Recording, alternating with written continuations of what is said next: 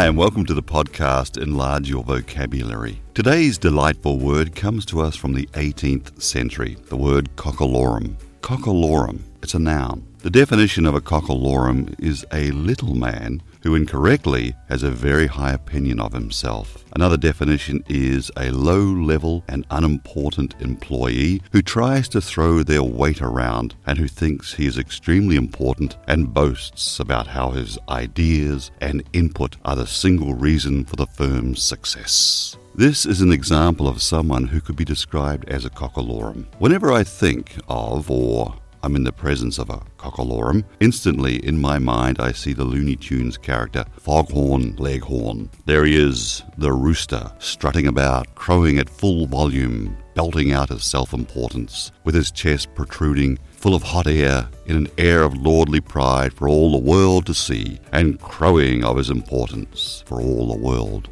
to hear.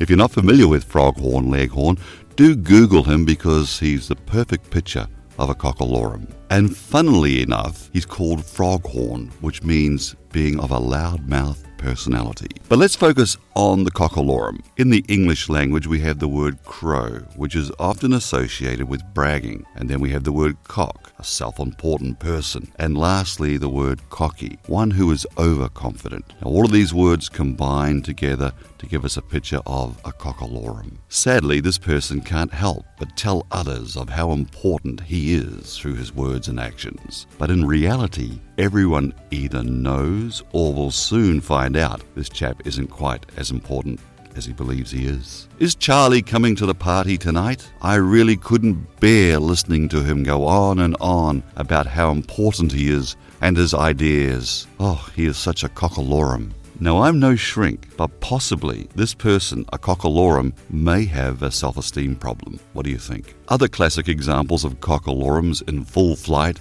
are boxers before the fight, telling the world who they are and what they're going to do to their opponent. The best example being Muhammad Ali, the most colourful of all boxing cockalorums. So when next you're in the office, or at a party, or in a group of people, and along comes the cockalorum and begins to crow of his importance, picture Foghorn Leghorn, and I'm sure a wry smile will appear on your face. Until next time, I'm Claudius Maximus, Jeremy Thomas Jefferson.